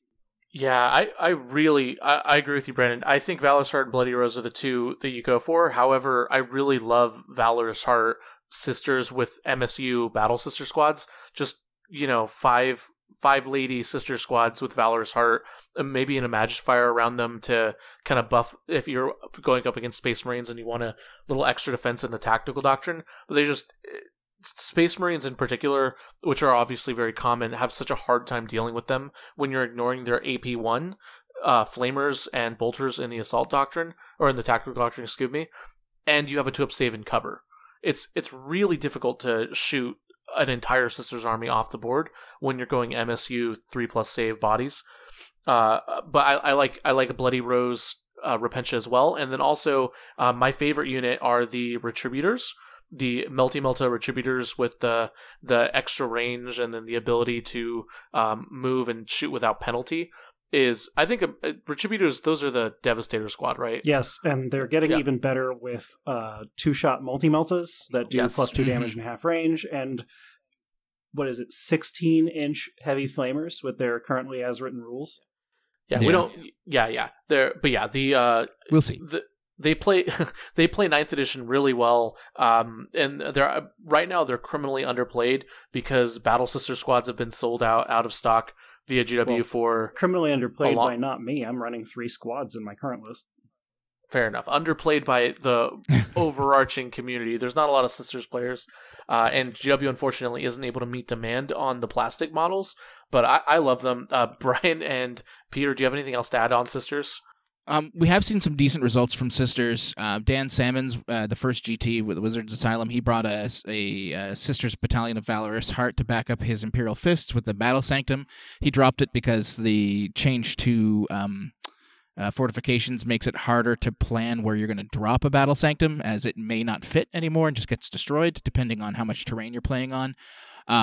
We saw this last weekend at Battle for Survival, the one that Alex Harrison won with his Salamanders. He ended up playing into a very tight game against Thomas Douche, running a Valorous Heart and Bloody Rose mix, as Brandon described, with Zephyrum and Repentia as his kind of close combat hitters. And then he had a Triumph of St. Catherine, which is seeing a pretty significant amount of play now in 9th edition, especially because you can use Obscuring Terrain to block it per the FAQ. All right on. All right, Brian, do you have anything else to add to that? No, that sounds all good to me. Okay, right on. Let's go ahead and move on to the Space Marines now. We're going to go to the furry boys themselves, Space Wolves. Space Wolves have some very, very good play now. I guess they got, I didn't get the best buff, but they got a buff nonetheless. Peter, why don't you talk about Space Wolves and what you've seen out of them so far? Sure. So there was some early issue with Space Wolves because they had an FAQ that seemed to indicate that everything in the army had OBSEC. So we saw some pretty suspect results coming out of some early tournaments where I had to go to the TOs to be like, did you let them have OBSEC or not? Because I wasn't quite sure if that was intended. GW has since confirmed, no, we didn't mean to do that. We're sorry. But even with that said, they did top table that Adelaide GT with a list that is extremely similar to the event that happened this weekend, the Tactical Tortoise Invitational, which was like a 16-person tournament run on Tabletop Simulator, using like basically the top 16 players from all of the events that they've been tracking through TTS since COVID started. And the winner was a Space Wolf list using Wolfen, because they're very hard to move. You can reserve them now with you could always outflank them before. You can still reserve them now. The big additions for Space Wolves have been from the Indominus box set. The Judiciar, which essentially gives them a second Armor of Rust, but that's still slightly better, actually, at least in terms of range. And Blade Guard, because Space Wolf Blade Guard have a lot of attacks. Space Wolves already made good use of Impulsors. So now Blade Guard and Impulsors are just mesh so well together. And you can make an army that essentially the whole thing has 4+ invulnerable saves outside of your core troops, or 3+ invulnerable saves that your opponent has to get through. And you hit like a ton of bricks. You can force multiple units to fight last in your fight phase. It's very hard to get around as long as you can get into the scrum. Yeah, the army suffers from great shooting opponents. Have always been a bane of the Space Wolves, and you really still could shoot them off the board, but they're in a position where you really can't fight them off the board, because if you try to charge them, they'll fight first. They hit hard enough to wipe almost anything out. Particularly their characters, like someone like Ragnar is still an absolute monster. At like 120 points, he's an absolute steal. And you give him, Touch of the Wild, so that his 10 attacks go to 15 to 20 attacks. I've had him blend almost anything that he's touched. So their characters are great, and combine that with their heroic intervention, they could post up on objectives and make it really hard so that you can't touch them. If you come close enough to try to tag the objective, they'll heroically intervene into you and take it from you. And so the only thing they have to play around is really great shooting armies. All right. We're going to go ahead and move on to the next one, unless Brandon wants to add anything to Space Wolves. I'll just add that everything being able to heroically intervene, be aware of that, and build around it as a Space Wolves player. So, for example, being able to heroically intervene your Impulsors to tie up shooting units is kind of a big deal. All right. Let's go and move on to the next Space Marine faction. That's going to be Grey Knights. Peter, Grey Knights looked like the talk of the town at the beginning of the year. They've since the hype has died down around them a bit. Almost simultaneously with the amount of sales that have died down because they've been out of stock since February. Grey Knight Terminators and Grey Knight Strike Squads have been. So do you think that people are just having a hard time getting their hands on Grey Knight models right now since they've been out of stock for half a year? Or do you think maybe Grey Knights aren't as good as they were in 8th edition? I think Grey Knights took a hit. Losing Psychic Focus is a bit of a big deal because you can't spam those 2 wound smites on a turn where you really want to.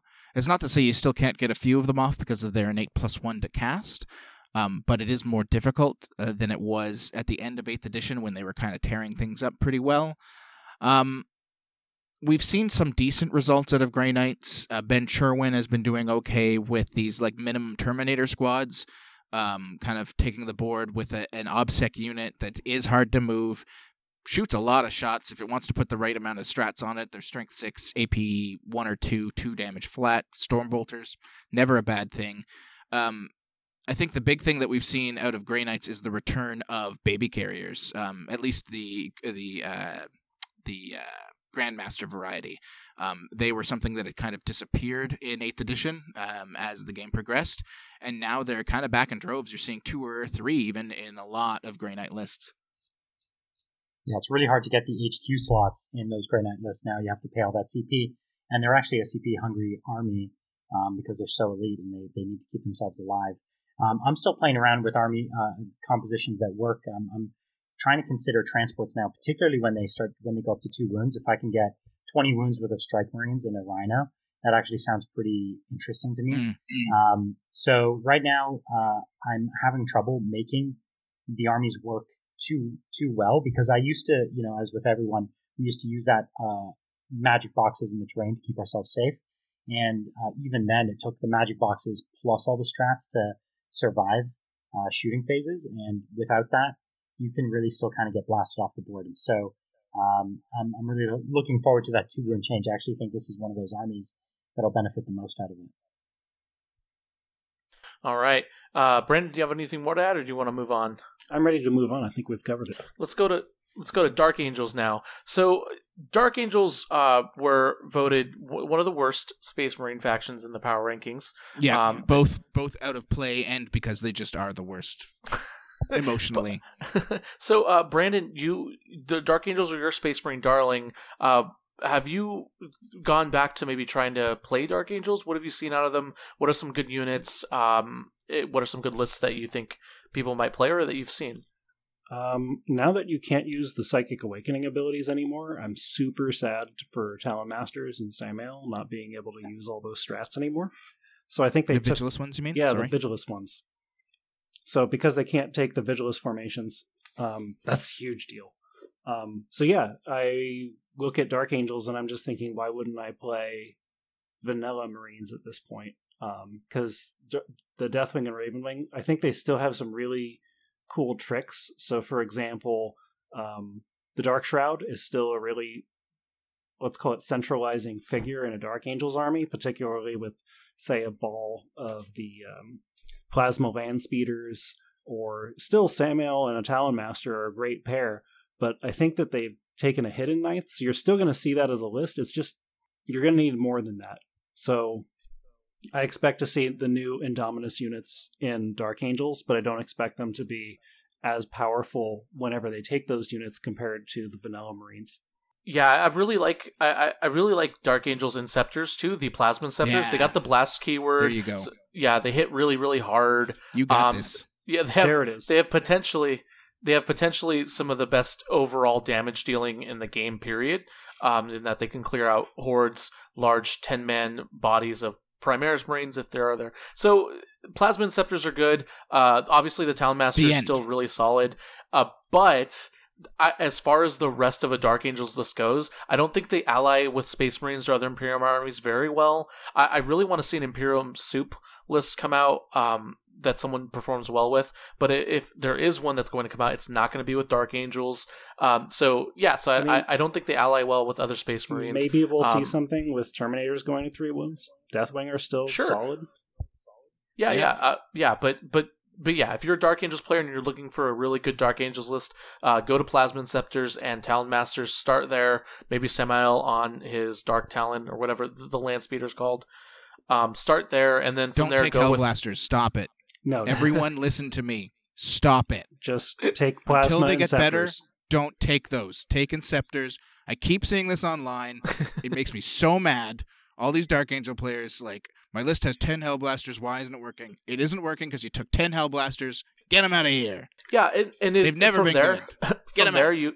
you kind of want to bring the Space Marine special, maybe the Outrider bikes, some infiltrators or scouts to help fight for that, and then maybe troops choices, impulsors, Primaris Marines and impulsors, something like that. Super basic and generic, and then just kind of like, oh, but don't worry, guys, I'm Dark Angels. I've got Plasma Inceptors and Talon Masters, and then anyways, so that's it.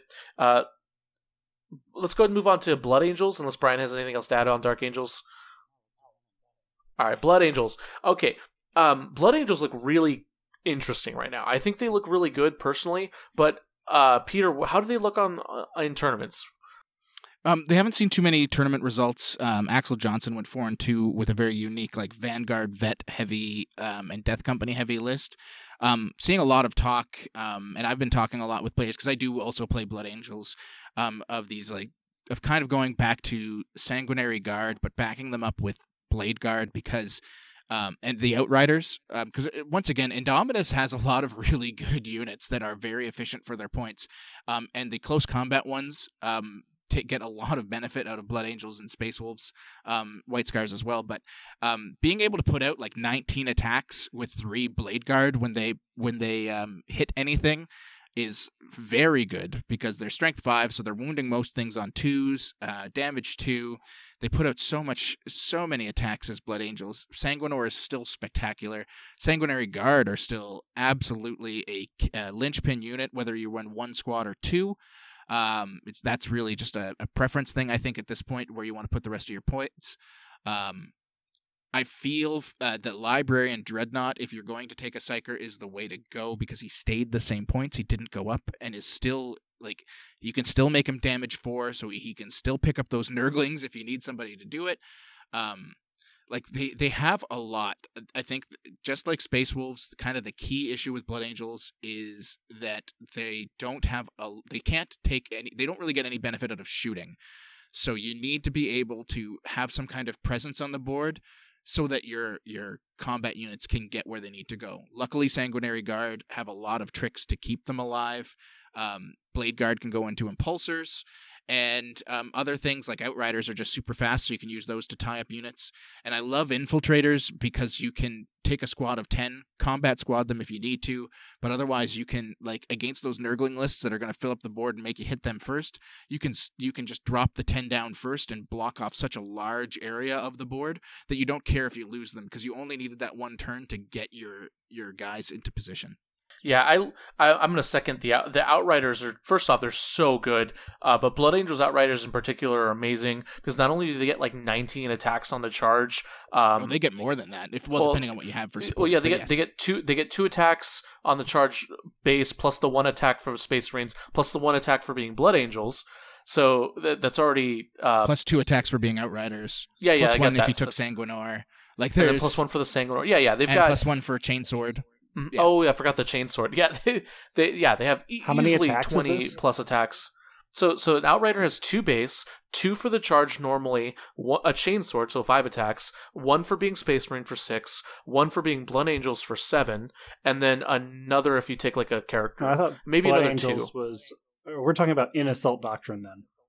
Yeah. Yes. Correct. Yeah. In the Assault Doctrine. Excellent. And then they get plus 1 to wound on top of that. AP2 in the Assault Doctrine, and not only that, but they shoot at 30-inch range. They shoot 12 Strength 4 AP1 1 damage shots. They move 14 inches. They're insane. They're really the 4 wounds T5. I could go on and on about how amazing the Outriders are, but what I like about them in Blood Angels lists is that they're affordable options that bully your opponent's board and put a lot of pressure on, that take pressure off your Sanguinary Guard and your other big bomb units. So one Blood Angels list that I think people will start kind of gravitating towards is one that was used in 8th edition, where you have 2 units of Death Company, usually mixed between Thunderhammers and Chainswords, a Big Bomb Sanguinary Guard, which pull their weight in gold, a Librarian Dreadnought or 2, and then just really good Primaris stuff. Outriders, Assault Intercessors, maybe a squad of Infiltrators or Incursors, and then just kind of like build a really awesome infantry heavy dynamic Blood Angels list. I kind of want to see something like that. Yeah, one of the things I've been trying to do is move away from just giant big blobs in my Blood Angels armies, because if the game's going MSU, you don't want to trade like a huge 15 or 10 man blob of yours for just like 5 min, models. And so taking smaller squads, things like the new Indominus stuff, where you can just have 3 Outriders and go, and they can trade very favorably compared to having to throw in a giant Sanguinary Guard squad or a giant Death Company squad. And I've been looking at smaller squads for those and trying to clear out people's units, even just with like Assault Intercessors. Everything from Indominus works so well with the Blood Angels. Yeah. I think Blood Angels do, out of all the Space Marines, I think Blood Angels do the MSU the best. I agree with you. Their scouts, the close combat weapon scouts, are some of the best. Even now, with their points increase, some of the best bully units. They can go into a unit of Nurglings on the charge and absolutely mess them up. Maybe not a unit of 9 Nurglings, but or 9 bases. They do okay. But they'll go into it and they'll bully and win objectives. A Nurgling, and it'll be great. Oh, they'll kill more than a Nurgling. Continue, Pablo. What's next? Moving on, and then finally, the Space Marines are next. No one cares about Space Marines. Half of the lists are broken. The other half of the lists are solid. That's it, right? I mean, if we're going to talk about Space Marines, we should just focus on Ultramarines and Salamanders, or do we even care about other chapters? Okay. Yeah. So I mean, I think White Scars are still really good. I think what we should do is do an entire episode devoted to Space Marines next week. That is exactly what we're doing, Peter. So real quick, so let's just talk about what are the 3. What do you think are the 2 or 3 best chapters that you think people are running? Obviously, Salamanders are putting up huge results so far in 9th edition. So maybe it's safe to say that Salamanders are the best chapter. Brian. Yeah, Salamander's my first Space Marine chapter, and I absolutely love them. They have the amazing stratagems that they could never get the CP to use, really. They are really synergizing well with some of the new units, like Eradicators. And so they're really good at just taking out everything the game can throw at them. They're super good at playing a tournament because they're really good all-comers Marines. And that's just what makes them do so well. Almost all their units work well. Yeah, one other thing to note on Salamanders is their big gripe last edition was they were too niche and too slow. This 9th fixed that with the Eradicators, like you mentioned, but also you can outflank reserve aggressors now. So they all of a sudden got a ton of mobility, whereas before you wouldn't have to work. You knew exactly where Flamestorm aggressors were coming from. They were coming from your opponent's deployment zone. Now they can come in on turn 2 from any deployment edge, or on turn 3 from any edge, period, and roast something. And on top of that, you've got your mortals, put a bunch of strats on the guy so he does whatever he likes. Yeah, it's pretty brutal. Yeah, and they MSU really well too. The board is smaller, so they get into range a little faster. And not only is the board smaller, but the game is almost always played at the midboard, which means if you move up a little too far, you could get flame turn 1. So that it just makes them absolutely fantastic. But the entire Space Marine line is solid. If Salamanders are taking the first from me, White Scars are absolutely taking my second. Like the Blood Angels, they're another unit that benefits a lot from a lot of the Indominus. Almost everything they do with the advance and charge, and they even got a buff that now they can advance and shoot with almost anything. So just even Intercessors with the Assault variant gun, everything is better. With White Scars just have great buffs. And White Scars, Grav Devastators inside Rhinos are disgusting because you'll always, until your opponent sees it for the first time, they won't know it's going to happen because White Scars can disembark at the end of the movement phase.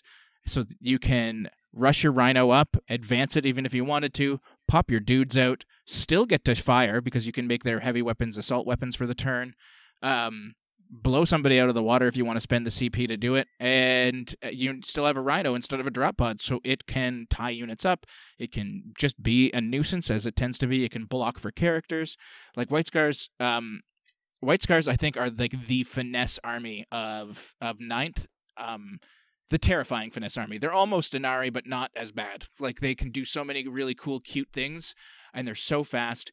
They're stupid. That stupid 3-inch move, new artillery piece that's coming, moves 9 inches as White Scars. Think about that. And still fires at full efficiency. That's dumb. I love it. I love White Scars for that kind of stuff. So tricksy. I love tricks. I agree. So what I'm hearing completely about Marines is strategic reserves have really buffed them, because if you have flamethrowers with 12-inch range now, and you have things like aggressors with all the buffs that salamanders give them, that is a serious, serious problem to deal with. On top of that, you have the new Eradicators outflanking as well, and Grav Devastators outflanking, or coming in a drop pod, or coming in a White Scars Rhino. So you put it all together and you get Marines showing up from reserves, eliminating more than their points value on the turn they arrive, and also being annoying on midfield. So it's extremely challenging to deal with and extremely hard to zone out. I mean, especially going second into the Grav Devastators play, I don't think there are many armies in the game that can screen it out. So yeah. The threat vectors from Space Marines are even better in 9th than they were in 8th. And the one thing we haven't mentioned is Iron Hands didn't get bad. I've said this about a few things. Like, Iron Hands are still a good army. I don't think they're as good as White Scars and Salamanders right now, but they are still an army you have to watch out for, because durable infantry with feel no pains are hard, like, they're always going to be something you have to be able to handle in this edition. Yeah, I agree. Raven Guard, Ultramarines, Imperial Fists, and Iron Hands didn't all of a sudden become awful. Yeah, just Black Templar. Just black. Well, black. Anyways, but the thing we've always been saying is that Salamanders just needed mobility, and they got it, and that basically was keeping them from being the best Space Marine army, and I think we're starting to see that. So anyways, that's enough on Space Marines. Those are the units and lists I think you should expect to see. I think it's safe to say that you'll probably see Salamanders be the new Iron Hands. They're going to show up often on tables constantly. And then that's it. So that's all of the factions that we covered. Thank you very much for everyone for sticking around. Hitting an hour and 40, so we went a little over our time. However, we had some great discussions, and there's not going to be any patron questions this episode. However, if you are interested in supporting the podcast and helping us keep the lights on, you can head on over to patreon.com/chaptertactics and give us a follow, give us your patronage. Patrons do get access to cool stuff, exclusive content. They get access to a Discord, Facebook. They do normally get to ask us questions live at the end of every episode, but not for this one. And then, of course, anyone can win that awesome Indominus box set. If you want to win an Indominus box set, all you have to do is go to the Chapter Tactics episode 2 episodes from now. It's the episode where we talk about content, 40k content in 9th edition. It's the guide to all competitive 40k content. And just go into the comments section in that episode on YouTube or in Frontline Gaming and tell us what your favorite video or podcast channel is. And then you get entered to win a free Indominus box. Speaking of awesome 40k content, Brian, where can they find more from you if they liked hearing your sultry tones? Oh, thanks. Yeah, I run a YouTube channel with a couple friends called Tabletop Titans. We do live games twice a week, every Thursday and on Saturday. And actually, they've been turning into some of the most watched live 40k content out there. Our weekly live games are getting 1,600, 1,800 concurrent viewers, which is a lot for 40k. And so we've been really excited in growing that. And starting this coming Saturday, the 22nd, we're doing a tournament with 8 factions: Custodes, Harlequins, Craftworld, Admech, White Scars, Orcs, Death Guard, and the Tau. Not because we think those are necessarily the top 8, but they're all very interesting factions. And we're going to be playing them all single elimination against each other. It's like 7 or 8 games. I'm forgetting my math right now. And we're going to run it over 2 weeks, so 3 games every week, and then one kind of special finale. So come cheer for your favorite faction live. And again, that's Tabletop Titans on YouTube. Right on. Peter, where can they find you, the Falcon? I'm everywhere now. Just everywhere. I do the 40k Adjacent show on Tuesday mornings with Rob Symes at The Honest Wargamer with Val. I've got 40k Stat Center, which we're recording again tomorrow to release on probably Wednesday if things go to plan. So we'll be doing results from Flying Monkey, from that TTS event that was run by Tactical Tortoise, and also we have some news about a Polish team tournament because no one ever hears from them until WTC, so we really want to get some info out there from around the world. And you can also catch me sometimes on Monday nights, sometimes on other nights, just reading short stories to people so they can fall to sleep from the grimdark universe. Right on. And then finally, Brandon, do you have any plugs you want to add? Not at this time, Pablo. I think I've over-promoted my guard group. But if you're still interested, you can hit me up for that on Facebook. Right on. All right, thank you so much for listening, everyone. You are all, of course, the best listeners in the world. Let me know if you like this format where I keep all the announcement kind of plug stuff at the end of the episode. I really like it. I really like jumping into the content. But let me know what you think. Also, let me know what you think about the episode in general. Did we fail to mention something about your favorite faction? I know that we don't have enough time to spend on every single faction, so I know we always leave stuff out. So go into the comments section, share your love for your favorite faction or hatred for your least favorite faction below. Like, subscribe to our YouTube channel. It really helps us out. And as always, keep on being awesome. Bye-bye.